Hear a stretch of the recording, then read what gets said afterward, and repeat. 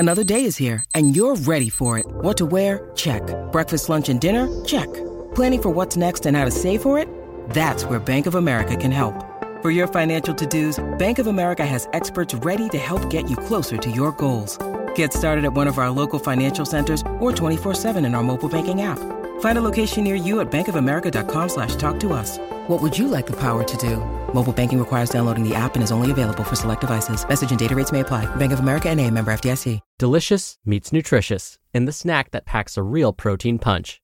Wonderful Pistachios. Each 1 ounce serving of Wonderful Pistachios has 6 grams of protein, giving you over 10% of your daily value and making Wonderful Pistachios one of the highest protein nuts. But perhaps more than that, I love all of the flavors they have. Their sea salt and vinegar ones are my favorite when I'm craving that flavor but want to keep it healthy. But that's just the tip of the iceberg. Wonderful Pistachios come in a variety of flavors, like chili roasted, honey roasted, smoky barbecue, and jalapeno lime, perfect for enjoying with family and friends or taking them with you on the go. Whether you're a pistachio purist who loves cracking open every nut, or you prefer the convenience of no-shells pistachios, Wonderful Pistachios has got you covered. Grab Wonderful Pistachios and elevate your snacking game today. So fill up with a healthy snack when hunger strikes. Visit wonderfulpistachios.com to learn more. That's wonderfulpistachios.com. This is Optimal Health Daily, episode 1834. The Way You Train is the Way You Live. And How Do I Get Abs? Both by Mark Fisher of markfisherfitness.com. And I'm Dr. Neil, your host and narrator. Welcome to another Wednesday edition of Optimal Health Daily. This is just one of a bunch of podcasts where we read to you from blogs for free, so that you don't have to read them yourself. Except on Fridays, that's where I usually answer your questions. Now, when it comes to our health journeys, it can seem like we've been doing all the right things, but aren't making any progress towards our goals. First, I'll say you probably are making progress, but it just may not be as obvious as when you started. I just finished a book, and the author said something that I find particularly helpful in those days when you need that extra bit of motivation. And since it is Wednesday, I thought I'd share that motivation with you. So here we go. Quote, "Focus your attention on being better than you were yesterday." Thibaut Maurice. All right. Now, I do have 2 posts today instead of the usual one. Now, I do this when each of the articles is on the shorter side. And in fact, both of today's articles are perfect additions to what we were talking about yesterday. That's where we were discussing building muscle and losing fat at the same time. By the way, that was episode 1833. The last thing I'll say before we finally get to the post is that the author of today's 2 posts, Mark Fisher, provided us with even more amazing motivational quotes throughout. So, with that, let's get right to today's 2 posts and start optimizing your life. The Way You Train is the Way You Live by Mark Fisher of markfisherfitness.com. An underappreciated relationship. You can learn a lot about a human being by how they train. Over the years, I've attended many educational events to improve my skills as a fitness professional. These events have run the gamut from biomechanics to technical coaching to program design to behavior change. I have learned a lot over the years, and I've worked with many great teachers. So at this point in my career, it's interesting to observe the things that have really stuck with me. And while there are oodles that relate to training, one of the frameworks that stands out most is more philosophical. Quote, "The way you train is the way you live." End quote. I first came upon this phrase at a Perform Better event back in 2010 from industry superstar Todd Durkin. The actual quote may have been, "The way you live is the way you train." Either way, it was definitely a light bulb moment for me. You can tell a lot about someone by watching the way they train. Most humans trend towards being overly cautious or too hard borderline reckless. Walk into any gym in the world, and the vast majority of trainees will either be, 1, sandbagging it and reading a newspaper between sets of machine leg curls, or 2, sweating, panting, and grunting while doing aggressive, explosive sit-ups. Now let's be clear about one thing. I'm not judging anyone. I'm certain I've been on both sides of this equation over the course of my training career. This isn't to say these people suck. It's simply to say we tend to train in the same way that we live our lives. Just as I don't think there's an optimal way to live, I don't think there's necessarily an optimal way to train.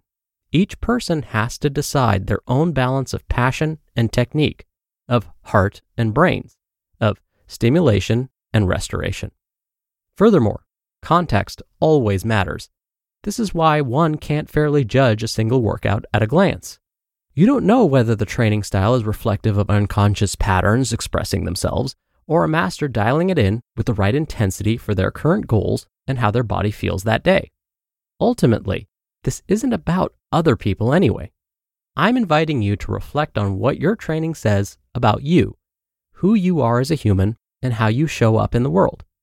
Most of us fall to one side of the equation. In most cases, we'd benefit from periodically offsetting our natural inclinations with complementary inputs, both in regards to intensity and modalities.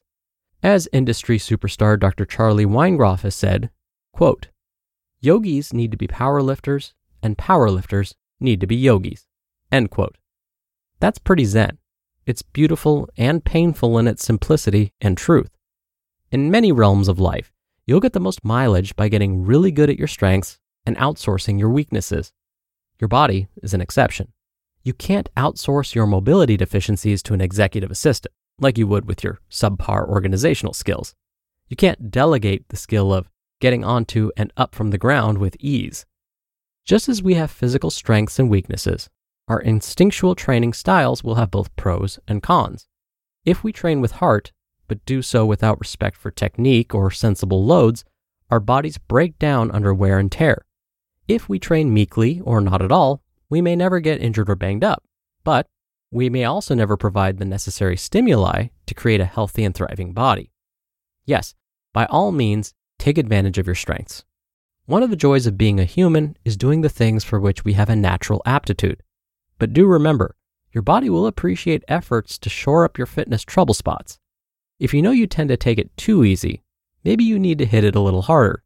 If you know your ego sometimes overrides your brain, perhaps you should take a step back and consider using less weight in your squats, and actually squatting to depth would be cool too.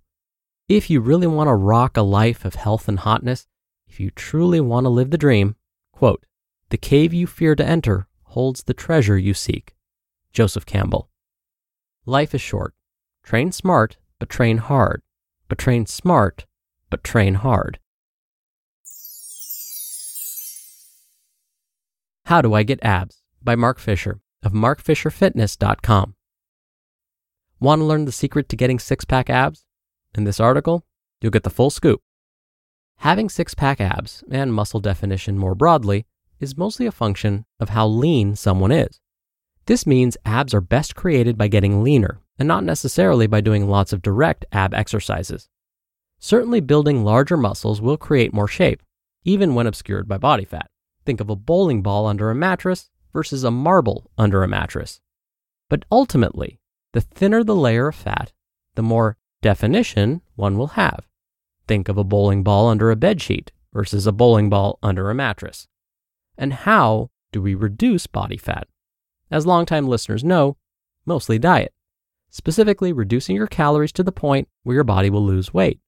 For optimal results, one should keep protein adequately high and lift weights to encourage a higher percentage of fat versus muscle lost in this process. Now here's the annoying part. You can't create spot-specific reduction. This means we can't choose specific parts of the body to burn fat. This feels super counterintuitive. After all, when we're doing lots of crunches and feeling the underlying muscles burning, it feels like we're burning fat in that same area. But alas, fat loss is a global affair. Also note, the body decides on its own the order of where fat is lost as we lose weight. So, most humans have relatively stubborn areas that are harder to lose, as we tend to lose fat in the reverse order of where we gain it. Is it possible for anyone who puts in enough effort to get a six-pack? At least in theory, yes. But in practice, maybe not. It's a true and unfair fact of life that genetics play a massive role here, due to all sorts of factors: fat storage patterns, muscle belly size, speed of metabolism, skin tone, training age, biological age, hormone status, and so on. Some people will have an easier or harder time. But now we get to the philosophical question. Is it worth the effort? Well, that depends on your personal values. Listen, there's nothing wrong with pursuing an aesthetic goal. You're in charge of your life. While I'll usually encourage you to focus on the mental, emotional, and physical benefits of fitness, I understand the appeal of this kind of goal. And with the right framing, this pursuit can indeed be an act of self-love. It can be as enjoyable as any autonomously chosen quest for a difficult-to-achieve but personally meaningful goal. However, with the exception of genetically gifted humans, mostly in their 20s, most people are going to have to put in a lot of work to get razor-sharp abs. And since life has constraints of time, energy, and effort, this outcome may not come with the rewards to justify the cost. Are having abs worth all the personal and professional sacrifices? While only you can answer that, I will say this. I've seen people's lives completely change by adopting a fitness habit and losing enough weight to improve their blood work, reduce symptoms of disease, get off medications, have more energy and confidence, and so on. On the other hand, I've never met someone whose life was meaningfully changed by getting lean enough to have abs. You just listened to the posts titled, "The Way You Train is the Way You Live," and "How Do I Get Abs?" both by Mark Fisher of markfisherfitness.com. We're driven by the search for better, but when it comes to hiring, the best way to search for a candidate isn't to search at all. Don't search, match with Indeed. Indeed is your matching and hiring platform with over 350 million global monthly visitors and a matching engine that helps you find quality candidates fast. Ditch the busy work. Use Indeed for scheduling, screening, and messaging. 93% of employers agree Indeed delivers the highest quality matches compared to other job sites. One of the things I love about Indeed is that it filters out incompatible applicants. So when you're hiring, the process is much faster, and you only have to consider applicants that are already likely to be a great fit. And listeners of this show will get a $75 sponsored job credit to get your jobs more visibility at Indeed.com/health. Just go to Indeed.com/health right now and support our show by saying you heard about Indeed on this podcast. Indeed.com/health. Terms and conditions apply. Need to hire? You need Indeed. Dr. Neal here for my commentary. I'll focus my commentary on the second post, those mythical six-pack abs. Mark was absolutely right. Endlessly performing sit-ups, crunches, Zercher squats, toes to bar, and so on can be helpful for strengthening those abdominal muscles, which will make them larger. Don't get me wrong, that's great. Larger abs means they're more likely to show. The problem is, without cutting back the fat layer covering the abs, they'll never be visible to the world. But let's say fat isn't an issue for you, but you're still not seeing those abs popping. In my experience, meaning this is not shown by any formal study, it's helpful to dedicate some time each week to performing some of those ab-specific exercises. If we look at some of the most popular commercialized workout programs, like your P90Xs and Insanities, they have common recommendations when it comes to how much time you should spend performing ab-specific exercises. Again, it's no guarantee that you'll actually get a six-pack, but at least you'll know that you're dedicating a pretty good amount of time each week trying to get those abs to pop. So here's what it comes down to. About 45 minutes per week of ab-specific work. So dedicating, for example, 15 minutes of ab-specific exercises 3 times a week may be helpful to kickstart the development of that six-pack.